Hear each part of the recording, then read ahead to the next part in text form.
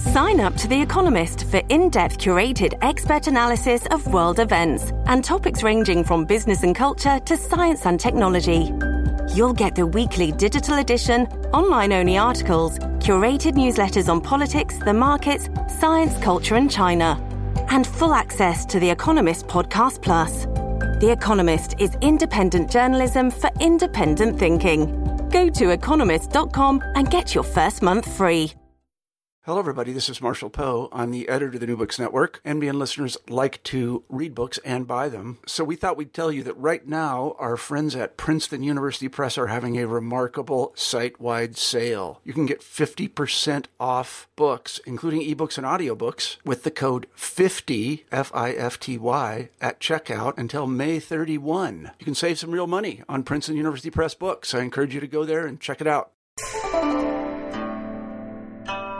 Hi there, welcome to New Books in East Asian Studies. I'm your host, Carla Nappi. I recently spoke with Rowan Flad about his book, Salt Production and Social Hierarchy in Ancient China, an archaeological investigation of specialization in China's Three Gorges, and that came out with Cambridge University Press in 2011. Now, this is a book that's about so much more than salt production, and though it's clearly an archaeological studies book, for somebody who, like me, who's not working on archaeology and who's actually quite unfamiliar with the literature of the history of archaeology and the practice of archaeology, I got so much out of this book just in terms of sort of thinking more creatively about evidence, thinking about how to tell a story with very varied but a very rich archive of physical, textual, all kinds of materials. This is an extraordinarily creative study. It's a very inspiring study, and it's a study that I think is really, really rich for scholars of all different sorts. So I hope you enjoy listening to our conversation, because I certainly enjoyed talking with Rowan about the book. So hi, Rowan. Hi.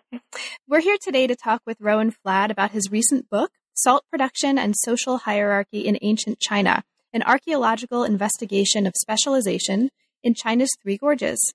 Now, this is a really wonderfully rich book for me, in part because of the inherent interest of the case study, which is timely and just really interesting on its own merits, but also in part because of the methodological insights that I think carry over really nicely from the kind of discipline that this book is written as a part of, archaeology, to certainly my discipline of history and to other disciplines as well. I think one of the great things about this book is how carefully and thoughtfully it goes through the kind of evidence and methodology and concepts that contribute to really, when it comes down to it, any understanding of how to know something about the past. And so it was really wonderful to read this. I learned a ton, and I'm really thrilled that you're talking with us today. So thank you. Thank you. It's really nice to hear that. I mean, when you write books like these that are fairly specialized in terms of their orientation and their expected audience, it's nice to hear somebody from a different discipline who actually could follow it and got something out of it. So it's really nice to hear. Yeah, well, honestly, I mean, I think it does a really good job of sort of making clear what brought you to the conclusions that you did, and I'm looking forward to talking with you about it. So Rowan, can you start us off by saying a little bit about your background? Sort of what brought you to China and to archaeology of China in particular? There's a lot, and I sort of have a stock answer, but how I get there is different every time I present it. I mean, the simple answer is that I got to China through archaeology, in a sense. I was an anthropology major as an undergraduate. I went to the University of Chicago and did my undergraduate there. And I went to University of Chicago among other reasons, because they had a strong anthropology department. They had archaeologists there. And this is something I thought I might want to do when I was younger, as perhaps many kids do. And ultimately, during my time as an undergraduate, I didn't focus specifically on archaeology, although I did take a number of classes and I did a field school. But the University of Chicago is the sort of place where it encourages you to take a wide variety of courses, and so I took advantage of that and had a very liberal arts style education. nevertheless, I did increasingly over the course of my time there become more interested in pursuing archaeology more seriously. And as I said, I did a field school, and then I went back to that same site, which is in Spain. It's a Paleolithic cave site in northern Spain, as a postgraduate, and went to work in Turkey a little bit as well. And then I got a job working for an engineering firm in the U.S. in the Northeast doing archaeology, and decided that my experiences were positive. I decided I really was interested in pursuing archaeology professionally, but on the academic side of things. And I also took that time to really think about the types of questions I was most interested in pursuing as an academic archaeologist. And one of the sets of questions that interested me the most was the set of questions that surrounds kind of emerging complexity, the origins of states, the development of civilization, if you will. Those sorts of big questions of how societies changed in the past during one of kind of the formative stages in human civilization. So I decided that I should think about where in the world it made the most sense to pursue these types of questions based on the coursework I'd done in the past, my language background, my other interests. And I increasingly became interested in China. I'd taken just a little bit of coursework on China and as an undergraduate, so I didn't actually know nearly as much as perhaps I should have going into it. But I started studying on my own the Chinese language and reading independently about Chinese history, and then essentially got applied to schools where I thought I could be productive and learn something more about China, and also do Chinese archaeology with a field work orientation. My interest in archaeology as a discipline stemmed to some extent from the nice confluence of the empirical aspect of archaeological practice and being able to engage with materials in the field, understand their context, and kind of put things together in that respect. And so I really enjoy that aspect of archaeology. But it's also a theoretical and intellectual discipline, and that is a nice combination of things that got me interested in the first place. So I was very intent on trying to not only study these questions of emerging complex society, but in a place where I could do something in the field and gather primary data. I was actually unaware of the fact that the time I got into Chinese archaeology it was only beginning to become possible to do primary field work for those who were outside of China. And so my timing happened to be very good in terms of doing field work there. But I was actually ignorant of that fact when I was doing it. So it was that's the kind of semi-long version of how I got interested in Chinese archaeology. Right. So this book actually started off as a dissertation. Is that right? That's right. Yeah. So can you talk a little bit about the process of going from the stage of a dissertation to the book, and especially because a lot of our listeners either are in the process right now of working on a dissertation or have been through this process themselves, and it tends to be a kind of process that it remains a little bit opaque before you actually get down to the dirty business of it, and even sometimes during that. So yeah, I'm not sure I can offer that much clarity. I think it's still rather opaque to me, but I can tell you a bit about my experiences with the process, which were perhaps even more atypical than most, in the sense that I was advised by some people as I finished my dissertation and started working full time that dissertations don't turn into books these days, and that I shouldn't be trying to essentially turn my dissertation into a book directly, despite the fact that it was more or less written in that style, although the book that has resulted is different in some ways from the dissertation. And so with that in mind, I was publishing articles that related to chapters in my dissertation in journals and in edited volumes.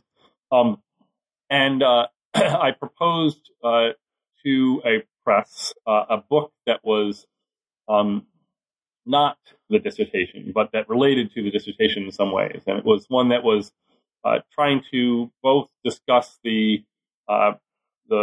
research itself, the research that I did at the site of Zhongba, which was very site-based study, as you will see from the book, with work that a colleague of mine, who was also a PhD student at UCLA, which is where I did my dissertation, did also related to the work that we collectively did at Tongba. So we worked together at Tongba with a larger team, and he wrote a dissertation that was on the broader regional context within which this site sits. And my dissertation was focused specifically on the development of economic activities in particular, and related activities at the site over time. Mm-hmm. And so my idea was to work with him to produce a volume that combined the strengths of the two dissertations and put it into a broader context, but with a specific emphasis on the Three Gorges, kind of the immediate surroundings within which this site fits, because we thought that it would be very timely given the recent completion of the Three Gorges Dam. It would be a nice marketing tool and so forth for a press to be interested in. So we proposed that essentially a book that would combine the data chapters from our two dissertations and put it in the context. And we were fortunate to get some positive reactions to this proposal from a couple presses, including Cambridge, who ultimately published this book. But their reaction was, after they sent out the proposal for review, that this sounds great, but it should be bigger. It should the regional context within which this site is placed should be broader and include the entire middle and upper Yangtze River valleys and be a synthesis of that sort of region, and so this sounded great, and we still thought we could do it in terms of combining the dissertations, adding a little bit here and there. And I basically took over the task of framing the book and writing the kind of first draft. And my colleague's not a native English speaker, for one thing, and this was more of a project that I had suggested in the first place. So I started writing this book, and the more I wrote it, the less of my dissertation was in it. And the more I wrote it, the less of my dissertation was in it, and so and that carried on until essentially the dissertation was not being included much at all, particularly the data focus chapters and the introduction to the methodology I used and so forth. And this was not necessarily frustrating. It was a little bit frustrating because it was meaning the book was taking a lot longer than I expected it to. And so I had some discussions with my editor at Cambridge about this, and she suggested, well, I could consider having a more streamlined version of the dissertation and proposing that separately, which is essentially what I did. But in that case, it wasn't based on a proposal; it was the full manuscript. So I distilled down the dissertation to those parts that were not being included in this book and were not completely published elsewhere, and sent it in. And fortunately, that didn't take very long because it existed in the form of a dissertation. And it also allowed for me to think more clearly about what the main points of the dissertation project were and really focus on that. So that ended up being the book that's come out. And the other book, which is it's done and we're working on the figures for right now, will also be coming out with Cambridge soon. So in the end, it'll be a nice complement because there'll be two books that kind of complement each other and don't overlap too much. That's great. And actually, mentioning this collaborator and mentioning this other scholar who you're working with leads me to something else I wanted to ask you about. Now, you mentioned at the beginning of the book that on many levels, this project was very much based on and dependent on collaborative relationships, right? In order to make the fieldwork possible, among other things. And you thank people for help with the drawings and so on and so forth, which is really fascinating as something to think about in terms of the methodology of academic work. I mean, it seems like it's really a direction that a lot of humanities work is going right now. And I'd love to hear a little bit more about that process for you. So could you tell us a little bit about the importance of collaboration to how this book actually came to be? And in particular, you mentioned scholars from the Sichuan Provincial Institute of Cultural Relics and Archaeology. Is that right? Mm-hmm. Right. So, I mean, collaboration is really fundamental to all empirical archaeological work. And that actually sets it apart from some humanistic, at least traditionally, from some humanistic disciplines and even social science disciplines, even other approaches to anthropology, because there's a lot more, I think, of a solo attitude towards certain types of ethnographic research and archive-based research. But archaeological research that's field-oriented really never can happen alone.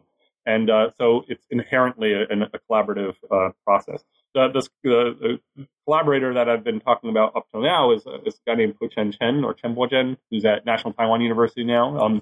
He and I have been worked together very closely ever since we were graduate students. There's a time in our lives where we spent essentially 2 years living in the same room and excavating in the same archaeological unit. So 24 hours a day, you can get on each other's nerves after a while if that happens. But we were still very good friends, and again, still working on things together.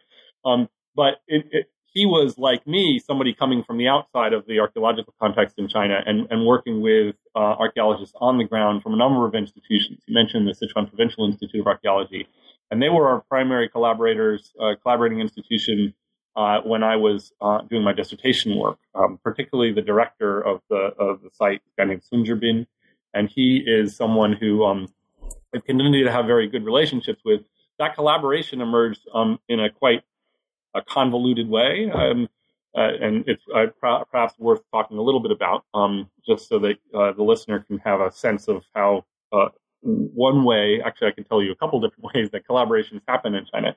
In this particular case, I was a graduate student, as I said, at UCLA, and my advisor, Lothar von Falkenhausen, who teaches there, was working in the 1990s to try to create a collaboration with Chinese colleagues of his to do field work, since it had only recently in the 90s become possible for archaeologists to do field work in China.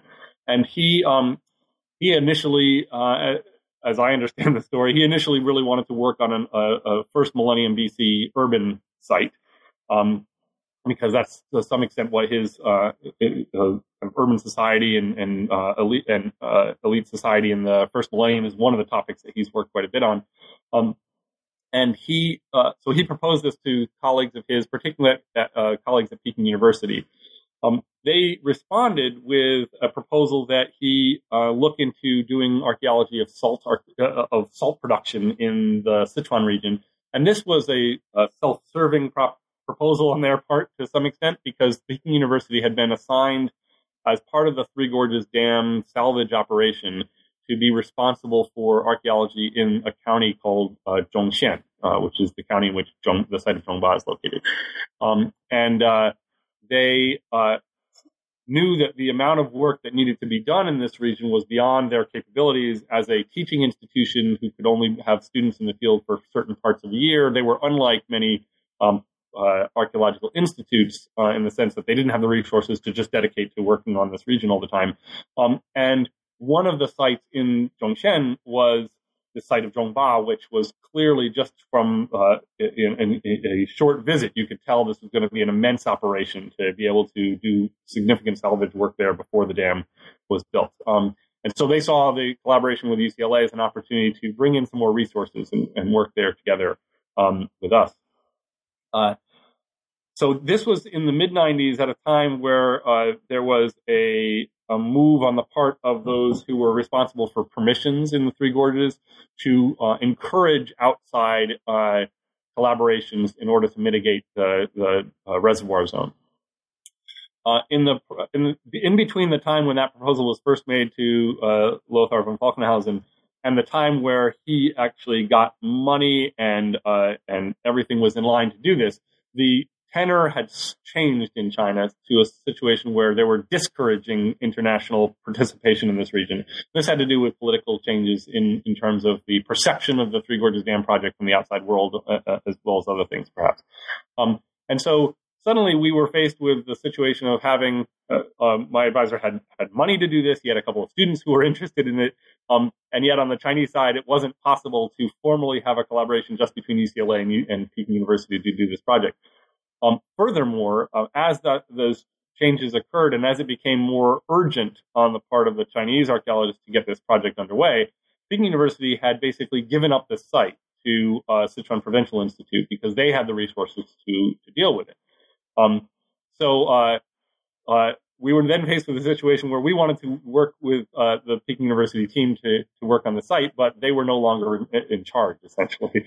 And so the solution was for the Sichuan Provincial Institute and Peking University to enter collaboration. My classmate, Chen Bojian, and I became students at Peking University, and we entered into this project as representatives of the Peking University side of this collaboration. So it was quite kind of convoluted process for that led to me and my classmate working there. And so once we were there, of course, our Sichuan collaborators didn't really know what to think of us. One of us not speaking very good Chinese at the time, that would be me. And their team had no English speakers, essentially. There's one person who spoke some English, but it was, so we had, the two of us coming in from the outside, essentially being, to some extent, seeming like we were being imposed on them by their superiors at the Sichuan Provincial Institute. So there was a bit of a time where we had to figure each other out.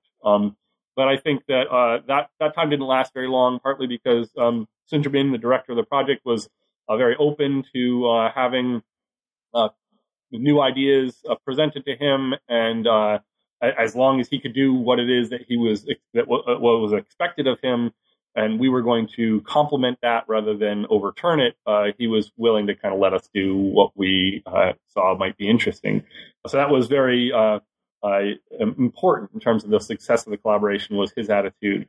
It also helped that the one of us who spoke better Chinese, my colleague Chen Bojian, is a really nice person, and I think it was very easy for those of our colleagues who were communicating with us, particularly early on, to get a good impression of us through him. I mean, I'm okay, but but I didn't actually have an opportunity to screw things up, since it took me a few months to get up to speed in terms of my linguistics. So I think that that's the kind of nature by which this collaboration emerged. More recently, I've been working in Sichuan as well, doing a survey project that Chen Bojian is still involved in, along with several other collaborators from outside of China. But we're working with a different institute, the Chengdu City Institute of Archaeology. And that collaboration emerged much more organically, because we had, over the course of the time where Chen Bojian and I were in the Three Gorges, developed relationships with people in Sichuan. And those relationships allowed us to have very straightforward conversations with people who were working in a region that we saw as an interesting and important region to work in. And so in the case of the more recent project, we had some conversations over the course of a couple of years about what we thought we could do, and then filed for a permit and were allowed to move forward with a different project that was based on much more familiarity than this first collaboration was. Great. Thank you so much. So this is actually a perfect opportunity to get into the book, to sort of get right back there. Mm-hmm. Now, you open the book in the prologue in a really interesting way by giving us selections from your daily log, right, from your field notes. So I would actually love to hear a little bit about, why did you decide to do that? And I think I'll preface it by saying, I think it's a great decision. I mean, I think it works really beautifully to bring the reader into the project. But so how did you make that decision as a writer? Yeah, well, I wish I could take credit for it, but I can't. In fact, I think most of the structure of the book I can take most credit for. This I really can't. The book, when I sent in my manuscript to Cambridge, I did not include the excerpts either in the prologue or the epilogue.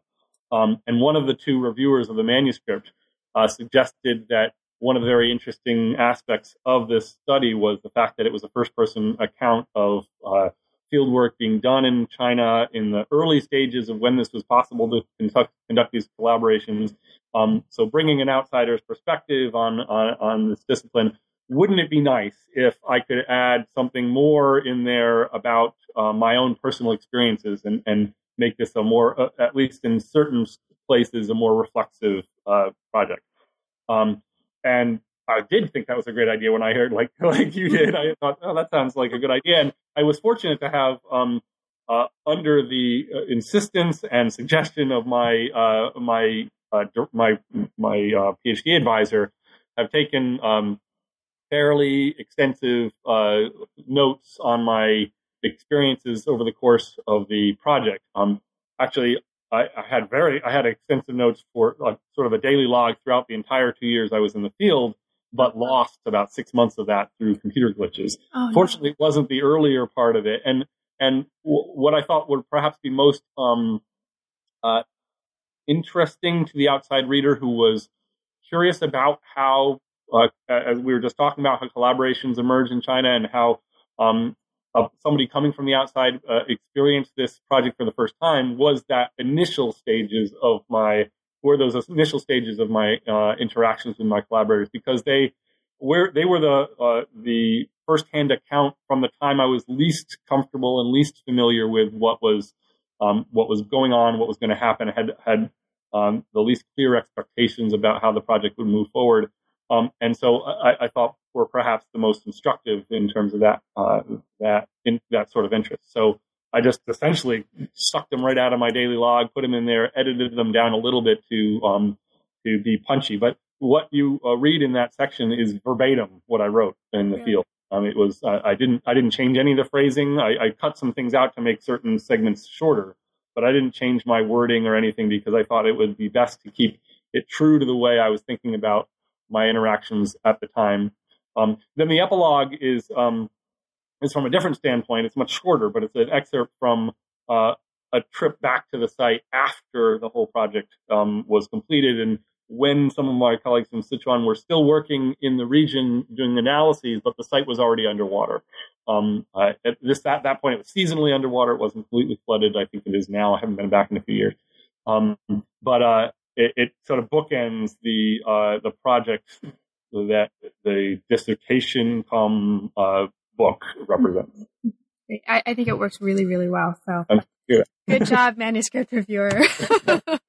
So one of the things that you mentioned in the first set of daily log notes is the difference. You allude a lot to the differences in archaeological practice between China and practices in the West. And this is actually a theme that recurs throughout the book in really interesting ways when you talk about, and we'll sort of hopefully get to this, the importance of screening soil to remove the sort of really small bone fragments that give us a sense of the fauna of the site in more depth.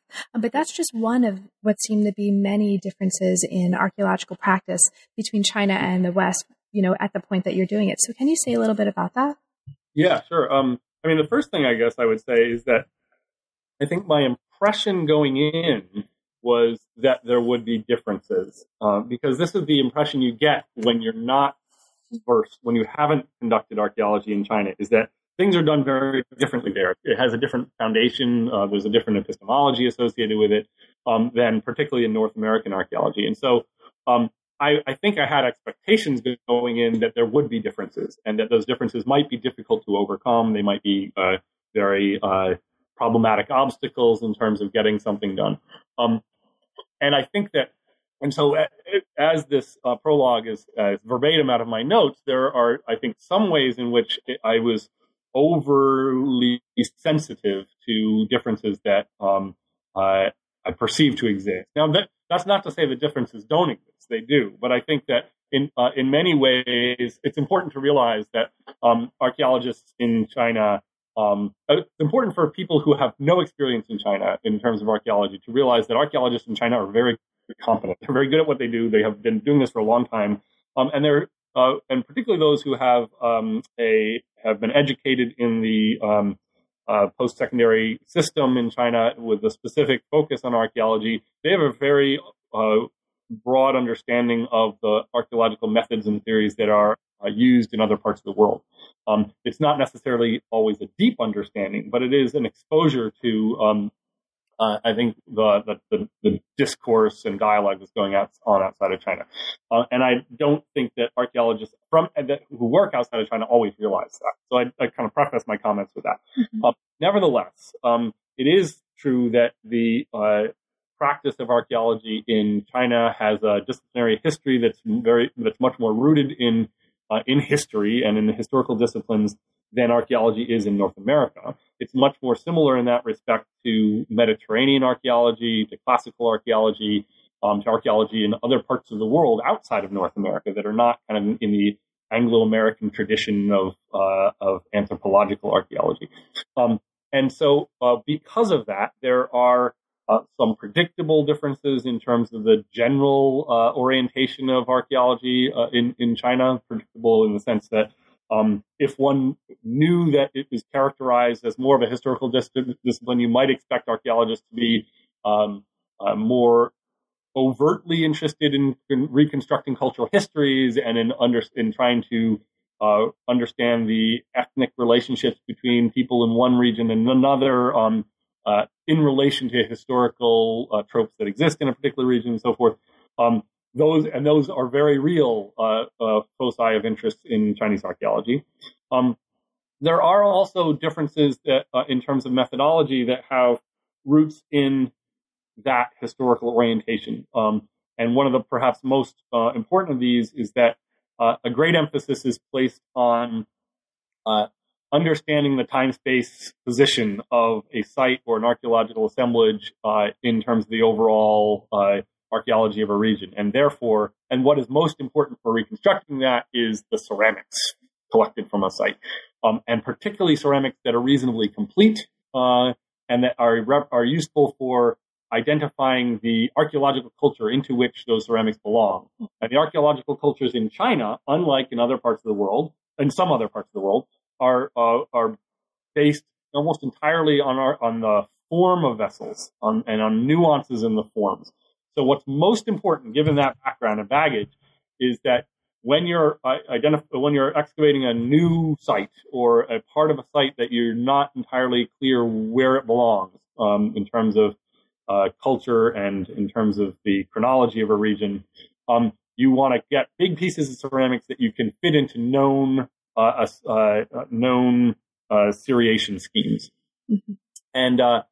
And that means that there's not necessarily attention placed on collecting things systematically in a way that will allow you to look at the tiny pieces of pottery or the other types of archaeological material that are not easily fit into these schemes of these cultural history schemes. And also, when there are choices to be made about resource use, as there always are in archaeological projects, because of the pressures of time and the limits of funding and so forth, that there are certain types of data collection that are going to be emphasized over others. And so I think one of the bigger differences in terms of disciplinary history between North American archaeology as it's practiced and archaeology in China is that in the 1970s in North America, there was a great deal of emphasis in archaeology and in other social sciences and in humanities, for that matter, in the U.S. on sort of scientizing the discipline, on collecting data and analyzing it in ways that allowed for attempts to identify cross-cultural regularities, for example. And through that part of our discipline, where although it had its kind of negative effects, one of the positive effects that it had on archaeology moving forward is a real emphasis on systematic collection, on the importance of representativeness of samples, and on the ability of statistics to have something to say about the data that are collected. And exactly what that is, what that means in terms of interpretation can be debated. But I think that it's widely recognized in archaeological circles in North America that if you want to say something about an assemblage of data statistically, in terms of normative practices, the data need to have been collected in a way that lend themselves to that sort of analysis. Or you could kind of eschew statistics altogether, but you can't use statistics when the data weren't collected in a way that would lend themselves to statistics. And in China, that realization, I think, is much more recent. And so you may have an interest in saying that a particular archaeological assemblage has 60% one type of pottery and 40% another. But if the data are collected with an emphasis on just taking big pieces out of the ground, you're not going to get a representative sample, right? So these sorts of differences in terms of data collection, I think were still very real in the 1990s. They may be becoming less so in the last decade. But it was one of these types of things that I guess I thought I was going to see, and I did see to some extent, both in terms of the way people were practicing archaeology once I got into it, and in the period that's recorded in the prologue, the way people were presenting me with the type of information they wanted to collect. Because in that first stage, I was just basically looking over data sheets and the way in which data were being collected at archaeological sites, and thinking about how I might do things differently given my experiences in other contexts where I had done archaeological field. That's actually really interesting to hear about. And one of the, very briefly, I was just at a workshop this weekend where we had classicists and scholars of East Asian medicine and medical commodities together. And one of the things that we were talking about is the idea of the fragment as a basis for a certain kind of epistemology, right? And what you're describing, just even the assumption that sort of points of information, statistics, sampling, sort of fragments speak to some sort of larger whole that's out there to be known. It's one way of understanding the world, right? And understanding history. And it's a way that seems to dominate a lot of our disciplinary approaches right now. But even just thinking about this in that context is really interesting to me. I think it's one of the ways. And that's one of the interesting things in the West. It seems to dominate to the extent there's a lot of pushback against this scientizing of disciplines. But when you come from a tradition where that is dominant to a tradition where that's really absent or very less than dominant, suddenly you start to see that as perhaps more of an important thing to do than you might otherwise have. Right. So it's an interesting position to see yourself in terms of your disciplinary. Right. Sure. Great. Okay. So let's move. This actually brings us really nicely into the next part of the book. Chapter 2 really situates this case study of Zhongba by explaining the archaeological approach to the investigation of this phenomenon that you're looking at, using the case study of salt production, which is the organization of production of salt. So it discusses the role that different types of products play in economic systems and the degree to which the type of product determines the organization of production.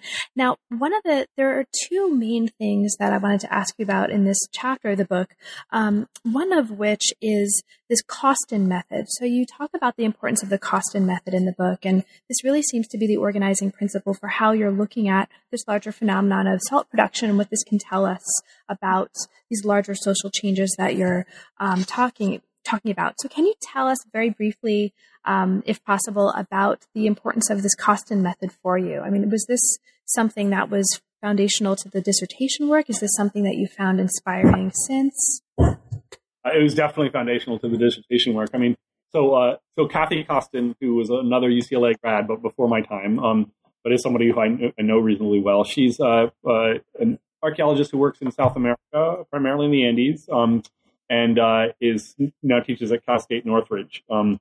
She is someone who's had a considerable impact on approaches to production and specialization in archaeological context, because she was one who kind of stepped back from the data in the 1980s under the influence of her advisor, a guy named Timothy Earle, who's been at Northwestern for the last couple decades, but he was at UCLA before that.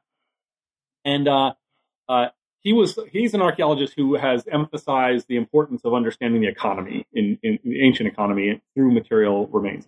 She was one of many students who developed some of the themes that he was interested in, and her developments really focused on production and specialization. And so she stepped back from the data that she was collecting in the Andean context and thought about more cross-culturally the models that people were using to understand what specialization means, and also to identify it or its various forms in archaeological context. And one of her main contributions was to critique the uncritical use of specialization in archaeology by pointing out that there are variables that make specialization a quite complicated concept.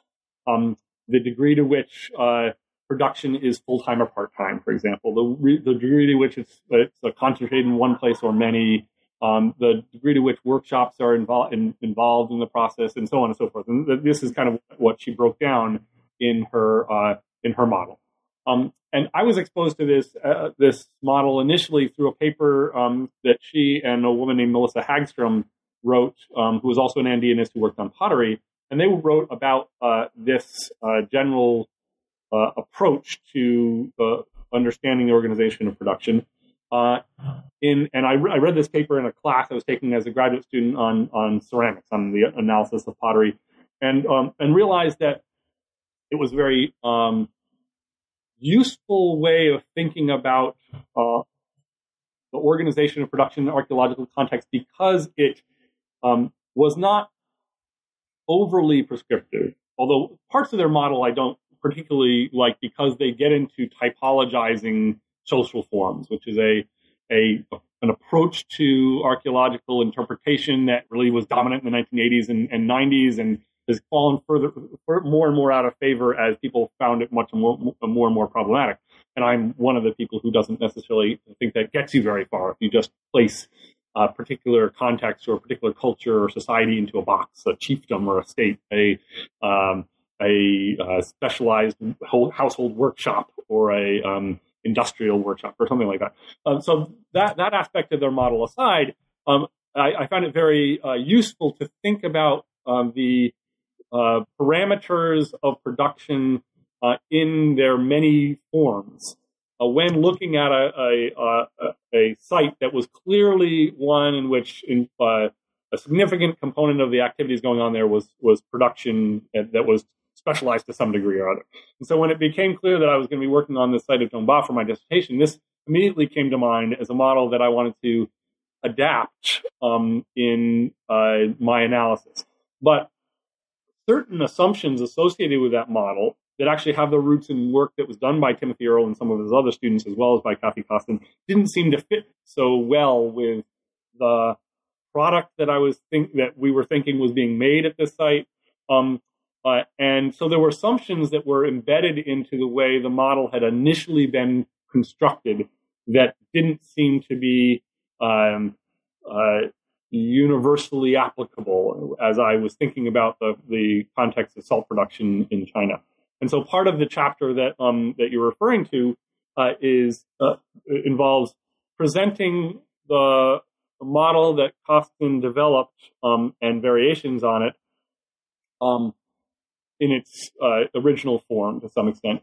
And then part of that chapter involves critiquing assumptions associated with interpretations that have been made based on that model from the standpoint of other scholarship that is out there. And so what I try to do therefore in that chapter is get us to a point where we can adopt a fairly similar approach to Costin, but with some of the assumptions changed or made looser to some extent to have less presuppositions in one's head as one moves into the investigation of a particular case study, and the case study here being Dongbao. So I was, I think, equally influenced by work by Arjuna Padarai, for example, and Sidney Mintz. Sidney Mintz's work in particular is somebody who worked on sugar and the changing values associated with sugar in the Caribbean and the triangle trade in the Atlantic. And that was an important kind of touchstone because salt, which is the product that I was thinking about, but not really dealing with because the salt's all gone. We're just dealing with the tools that were used to make the salt and the other things that were left behind at the salt production facility at Dongbao, is like sugar, consumable commodity that the value of which and the values associated with which can be quite different in one cultural context than another, and we know that from ethnographic studies. And so those types of studies, the work of Padarai and Mintz, were some of the reasons why I came to question assumptions associated with the original model that Costin had worked out. But I really liked the model as an approach, as a means to get at the organization of production in archaeological contexts in particular, although I think it's widely applicable to ethnographic and contemporary contexts as well. Perhaps less satisfying for people working on contexts within which you have a lot more textual or informant data because it's a little bit mechanistic. But for archaeologists who are dealing with fragmentary evidence related to typically related to aggregate practices in the past. Sometimes mechanistic models can be very effective. And that's actually, I'm so glad you mentioned Apatow. That's one of the things I loved about this chapter and really the book, is that you're really challenging assumptions about the ontological status of an object being one kind of thing, right? And with salt especially, you mentioned just really beautifully how this was not just, this was sometimes a luxury good, this was sometimes a ritual object. Salt was many different things to many different people, and I think that's a great reminder. Now, one of the things you just mentioned, though, is something that I think leads us on into the next part of the book, which was fascinating just methodologically, and that is, this is a story about salt, but the salt's all gone. So how do you get at salt production when there's no salt left? And the way you get at this is you emphasize for us, or at least this is what comes across, I think, really nicely in the book, the importance of multiple lines of evidence in demonstrating salt production.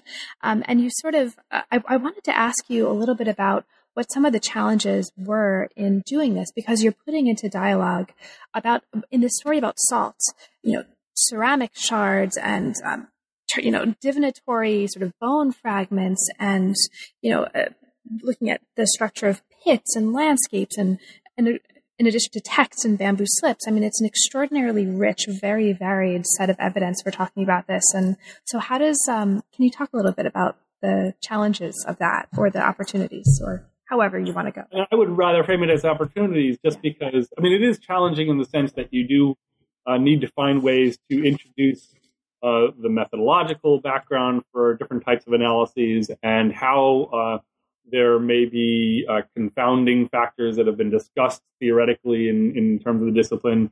And you can't just put that all in one chapter near the beginning of a dissertation or a book in this case, if you're dealing with a lot of different types of evidence. So it's challenging perhaps in terms of the way in which you present a study. But I think it's much more of an opportunity or positive thing, to have the opportunity to deal with, in a relatively discrete way, and multiple lines of evidence, because I think it's always, for archaeologists, much more, and historians and other social scientists, much more satisfying when you can, when one line of evidence doesn't address certain aspects of the model that you're trying to deal with, or the questions that you're trying to address, or if it does, it's just only suggestive or quite hard to interpret. And you have another line of evidence that speaks much more directly to that, but perhaps less so than your first one. And it's through the aggregation of multiple lines of evidence that you can start to build up a more convincing picture that deals with more than just one or two aspects of the model that one was trying to develop. So in this particular context, I was really fortunate to have a fairly discrete area within which I was gathering data, and yet tremendous amounts of data to deal with. So my data set was defined in a way by the place I was collecting the data. So just to put this in a little more context for those who haven't read the book, the excavation I was in charge of, together with my colleague Chen Boden, was a 10 meter by 10 meter excavation unit in the middle of about a 15 meter deep midden of debris from about 2,500 years of production, and a nicely stratified set of archaeological deposits. And yet we were confined by this one archaeological unit, which has its drawbacks. It made it very difficult to talk about spatial differences across the site, other than to a very superficial level. But it wasn't the case that other work wasn't being done. We had the entire site was being excavated by our colleagues from the Sichuan Provincial Institute, although using much faster, less methods that were less concerned with collecting the data in the same way we were, right? So it makes certain types of comparisons difficult to carry out. Nevertheless, it did allow us to get a general sense of the broader spatial context within which we were finding things. And yet we were able to then focus our attention on diachronic change, on which was what this one telephone booth of a 10 by 10 was really most suited to discussing. And the data were so rich that we could say a lot about that in terms of, and most of the data were fragments of pottery and bones. And pottery is, again, something that we had to deal with to an extent because it was the data that we needed to report to our colleagues from the Sichuan Provincial Institute. But even if that hadn't been the case, we would have, of course, wanted to look at these in great bit of detail because they were the primary means of evidence for the production of salt itself, because the pottery vessels, the vast majority of the pottery objects we were collecting were from vessels that were used in the salt production process. So they were our proxy evidence for the salt production. And yet they were not salt, as you pointed out. And so what we needed to do to some extent was think about how at this one site, not only was salt being produced, but the things that were used to produce the salt was being produced. And also the other evidence, like the animal bones, was related to the people who were producing the salt and what they were doing with the salt and those sorts of things. So there was a book that's been published, an edited volume that's been published since my dissertation by a scholar at University of Southern Illinois named Izumi Shimada.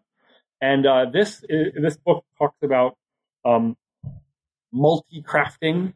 I think that's the term that they use, and which specifically refers to the fact that in production context, it's not just one type of thing that's being made. Frequently, you have multiple things being made by the same people, or you may have multiple groups of people making different things, but then using it together. You may have one group of people making something that's then used by another group of people to make something else. There are lots of different ways in which multi-crafting can be configured. But it's the important point that they make in that volume is that there are that you can't think of production processes in isolation. If you want to talk about specialization of any product, ceramics or salt or anything else, you need to think about the other things that were being made at the same time, the broader economic system into which the commodities were being put, and so on and so forth. And you can do that effectively when you have multiple lines of evidence that are from the same context, and you can compare changes over time in one to another and so forth. And so this was part of the kind of attraction of working with this data. Another aspect of it had to do with the fact that I had some training as a zooarchaeologist, working with animal bones and using them to understand subsistence practices and social patterns in the past. And so here I was then able to wrestle with a component of the data set being collected at Dongbao that nobody else was dealing with, and even from the other units.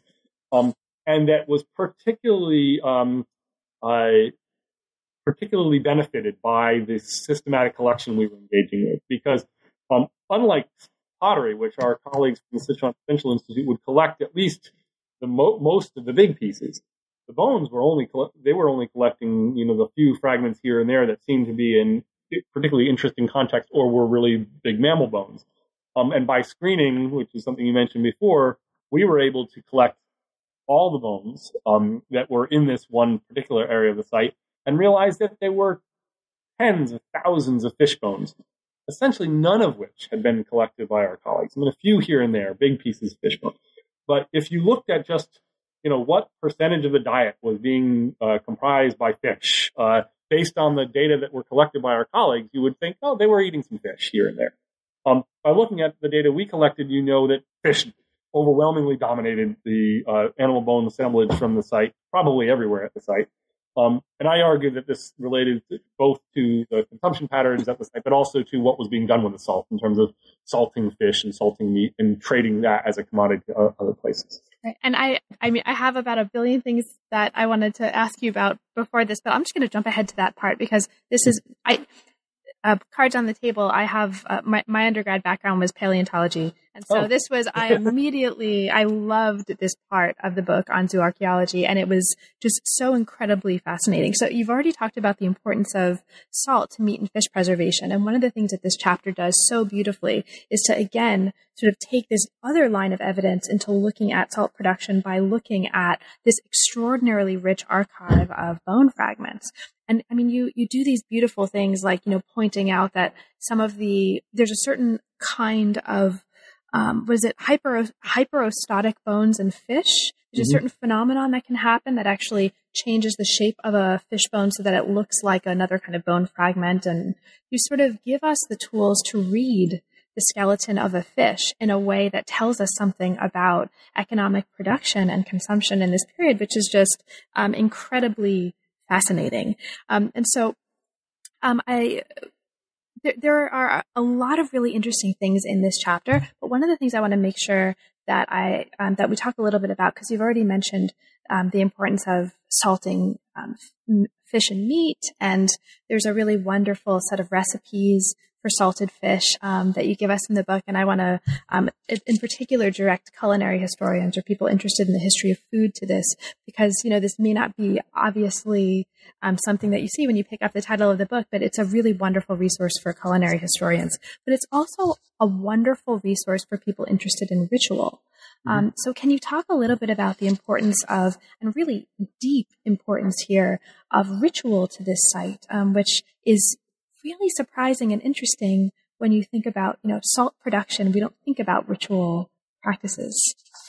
So one of the most surprising things that we found in our excavation, particularly surprising to me because I totally didn't expect it, and I think that were I as experienced or knowledgeable about the bigger picture as I am now, I might have, but not necessarily, was the fact that we found fragments of oracle bones, of bones that were used for divination, and in the context of this salt production site. And these bones are part of a broader historical practice of divination using bones that dates back to the Neolithic in northern China, and it developed into, most famously, the divinatory practice that was associated with the aristocratic lineages at the last capital of the Shang dynasty, the second dynasty of the three prehistoric dynasties that are the fount of Chinese civilization, and are the medium on which the earliest writing from China is known. And so these objects, bones that were used, that were burned in the context of divination, have an extremely important place in the history of archaeology in China and in our understanding of Chinese history. They are important for the history of Chinese archaeology because it was the recognition in 1899 of inscribed characters on bones by a scholar in the who was familiar with paleography and was familiar with Chinese history. It was the recognition of these that led to the discovery of the last Shang capital, and it led to the discovery of a huge corpus of documents that have components that were shared with the received textual tradition that dates to 1,000 years later, and allows for a much more rich understanding from a historical point of view of what was going on from about 1250 to 1050 BC in the Central Plain area, associated with these cultures, these polities that we see of as being the fount of Chinese civilization again. So that's why they're really important historically in terms of the history of the discipline. Historically, they're really important because they are the medium on which we have this early textual information. And so for those two reasons, oracle bones are a big deal in Chinese archaeology. But one typically thinks of them only in terms of the inscribed examples of them, those ones that are associated with the late Shang capital and a couple other places, but not very many other places where they're inscribed, despite the fact that they're found all over the place without inscriptions from periods as much as 1,000 years or more earlier than the late Shang capital at Anyang, and much later as well. And in southern China, along the Yangtze River drainage, you almost never hear about these, but they're not actually all that uncommon either. Particularly in the middle Yangtze region of Hubei and Hunan, for example, bones that were burned in divinatory practices have been found at a number of different sites, most of which post-date the inscribed bones from Anyang, but are on different types of animals. They have turtle plastrons, which were actually a common taxon in the Anyang assemblage, but also fish bones, fish cheekbones, the opercula of fish were used for this as well. And this is not these were bones that were never used in the northern tradition of oracle bone divination that we associated with this early writing.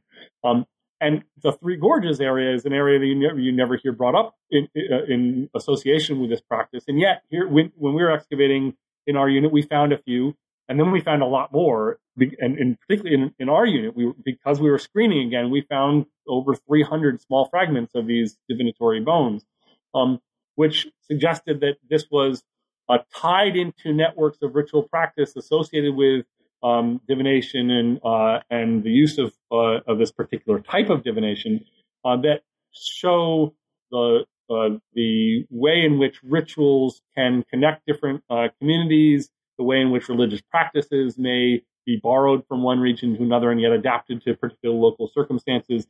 And then I interpret this in terms of also the activities that were going on at the site in terms of salt production and how ritual behavior and economic behavior can be intertwined inextricably from one another. And so that's where I try to bring it into conversation with this broader regional practice.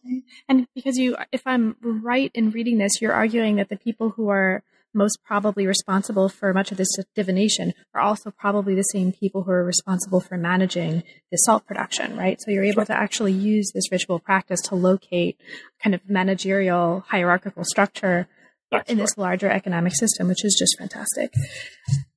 Now, I promised you at the beginning, before we started recording, that I was going to try to keep this reasonably to about an hour. So there are about 1,000 other things that are fascinating about this book that I would love to talk with you about. But rather than taking up so much more of your time, I'm just going to sort of point the listeners who haven't yet had a chance to read the book to just a few things. There's a really fascinating discussion of types of pottery and types of ceramics that are recovered in this site. I think it's for those of us interested in the kind of evidence used to tell a story too, and how to create a narrative out of fragments.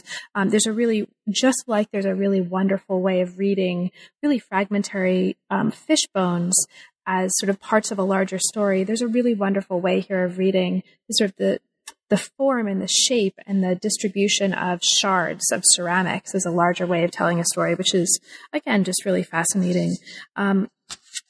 There are a lot of opportunities here for thinking about comparative history more broadly on many, many levels. And so I just want to put that out there.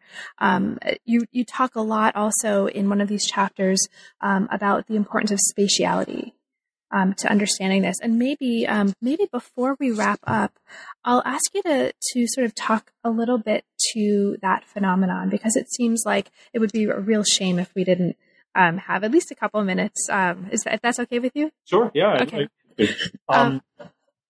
Go ahead. If you could just say a little bit about the importance. I mean, this is, in some ways, you're giving us a kind of environmental history, mm-hmm. right, of this built space through this really interesting set of sort of interweaving strands of very different kinds of evidence. So I guess, can you talk a little bit about the importance of the kind of the spatial dimension of this story? Yeah, and the spatial dimension is one that I was particularly interested in pursuing, and in fact, in the other book that's not done yet, we are sort of interrogate to in a very different way the spatial dimensions of regions in terms of looking at landscapes and how landscapes are constructed and what the various components of those are. But in this, this is an interest that I've had for a long time. Partly because my dad's a geographer, a cultural geographer, so I've always had an interest in space and place. And there's a geographer named Yifu Tuan whose work in terms of topophilia and the sense of place that people are associated with is something that I feel is important to understanding any context that you're looking at archaeologically or historically. And archaeologists generally are really interested in placement, context, in particular spatial context of things as they are associated with one another. This is where archaeologists bring something to the table that no other discipline really can, is by putting things not only in their chronological context and in their social context, but in their physical, spatial context and their material context, right? So space is something that I think archaeologists always try to deal with to some extent. And in the context of this particular excavation, again, we're dealing with a a very deeply stratified site, and there are changes in terms of the material objects that come out of that those strata over time, and that we investigate, that I kind of talk about in relation to other questions. But another component of the material that we were excavating were the features, the in place structural components of the stratigraphy. So not the objects, but rather the places where the objects were in the pits and workshop floors and gutters and so forth that were making up the organization, the space, the physical organization of the site. And so when talking about the organization of production, as I was trying to do, one needs to, of course, talk about the physical organization of the production space. And one of the interesting aspects of this, as we look at change over time, is that there are different types of features that emerge throughout the several different phases of production activity at the site. So that can be cataloged like artifacts. The kind of the emergence of and disappearance of certain things was an important component of this. But then for the majority of the time period, the last 1,000 years that I was dealing with, there is a fairly consistent, although slightly changing over time, procedure that was being used. And the spatial component of that involved the production of these rather ephemeral workshop floors that were interestingly all oriented in more or less the same way. And then I thought that orientation was a very important thing to note and document and interrogate a little bit, because it suggested that this was not just a haphazard replacement of structures on top of other structures with hiatuses in between that did not take into account the previous organization of space, but rather that the organization of space was maintained and perpetuated over time, that there was a degree of entanglement in terms of this organization that was that the people who were living and working there were embedded in, and that organization of space was important to discuss as another means of evidence for documenting the managerial aspect of the production process and the integration of the production that was going on across this site, the entire site. Great. Thank you so much. And as a historian of a later period, I think we could really I found this particular treatment very inspiring, and your attention to workshop floors and this kind of spatiality and spatial memory in many ways of this site. And it really, I think this is a fantastic book for historians of later periods of China and beyond to look at as a way of trying to bring a more sensitivity to a kind of the material nature of the history we're doing to our work. And you're giving us a kind of a roadmap to do that, and not just an example of how to do that. So thank you very much. Well, there's a lot in the book that we didn't talk about. There's a lot of fascinating things in here. So before we close, is there anything about the book for listeners who may not have had a chance to read it yet that you want to make sure that you mention that we didn't have a chance to talk about? That's a good question. I feel flattered about all the nice things you said about the book. So I really loved the book. So. Might just leave it as it is. The one thing I do try to do in the book that we didn't talk about very much is, and that could have been expanded quite a bit, frankly, had I had more space and more energy and more time to write a whole other thing, I suppose, is the history of salt production more broadly within China and East Asia, into which this fits, and globally. There are two ways in which I approach that. One is cross-culturally, looking at archaeology of salt production worldwide and a number of different contexts that have been published on and worked at, to think about how those previous studies it could inspire me to ask certain types of questions about the salt production going on at Zhongba. So that was one thing. And then additionally, looking at the place that Zhongba played, or the role that Zhongba played in the history of salt production in China. Salt production, I don't think we've said yet, was extremely important in the imperial period, because salt and iron were monopolized during the Han and then periodically throughout imperial China as the primary means of financing the state. And so salt is something that instinctively reminds a Chinese historian and many other people familiar with Chinese history of the role that this commodity played and the monopoly of it played in the maintenance of state activities more generally. The time period that is focused on this book is pre-imperial, and so it talks about some of the early stages of salt production and whether or not they fit in some way to this grand narrative of salt production that starts only 2,000 years ago rather than 3,000 years ago. And it's important also to realize that the Sichuan Basin was an important source of salt during historical periods, but it wasn't the only important source. The coastal areas, of course, were very important.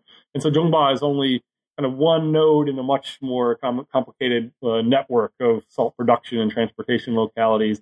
But it's an early node that speaks to a stage in the development of this economic activity that's really formative. And so I think it's worthwhile mentioning that as well, because the book deals with those topics. Absolutely. So what's next for you? Where are you going next? I mean, you've mentioned this other project that's coming out soon.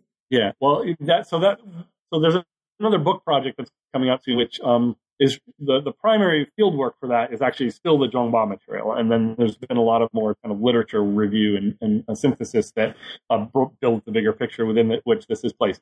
More recently, after I finished the project in Zhongba, I spent about 6 years in the Chengdu Plain with an international collaborative team that involves Chen Bojian, who I mentioned before, the Chengdu City Institute of Archaeology, people from Peking University, other scholars from the West, including Gwen Bennett at McGill University, and Josh Wright at Stanford, and a few other people, where we've been doing a big archaeological survey looking for where remains of human activity from different time periods in the past, Han Dynasty and earlier, really exist in a landscape that was transforming over time, leading up to the Qin unification of China and then subsequently. And so we've been trying to work out in a very difficult landscape how to map out changes over time in these types of in just where people who were active and living.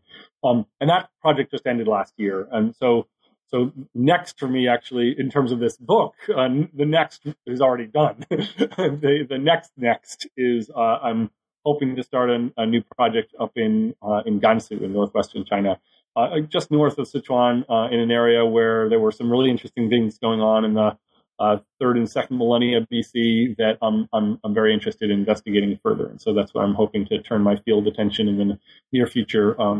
But I have a lot of writing to do related to this recent project in Chengdu area that we really haven't gotten published yet, and so we have to spend a lot of time on that as well. Well, thank you so much for taking the time to talk with us today, and it's really been a pleasure. Yeah, thank you very much, Bill. You've been listening to New Books in East Asian Studies. Thanks so much, and we'll see you later.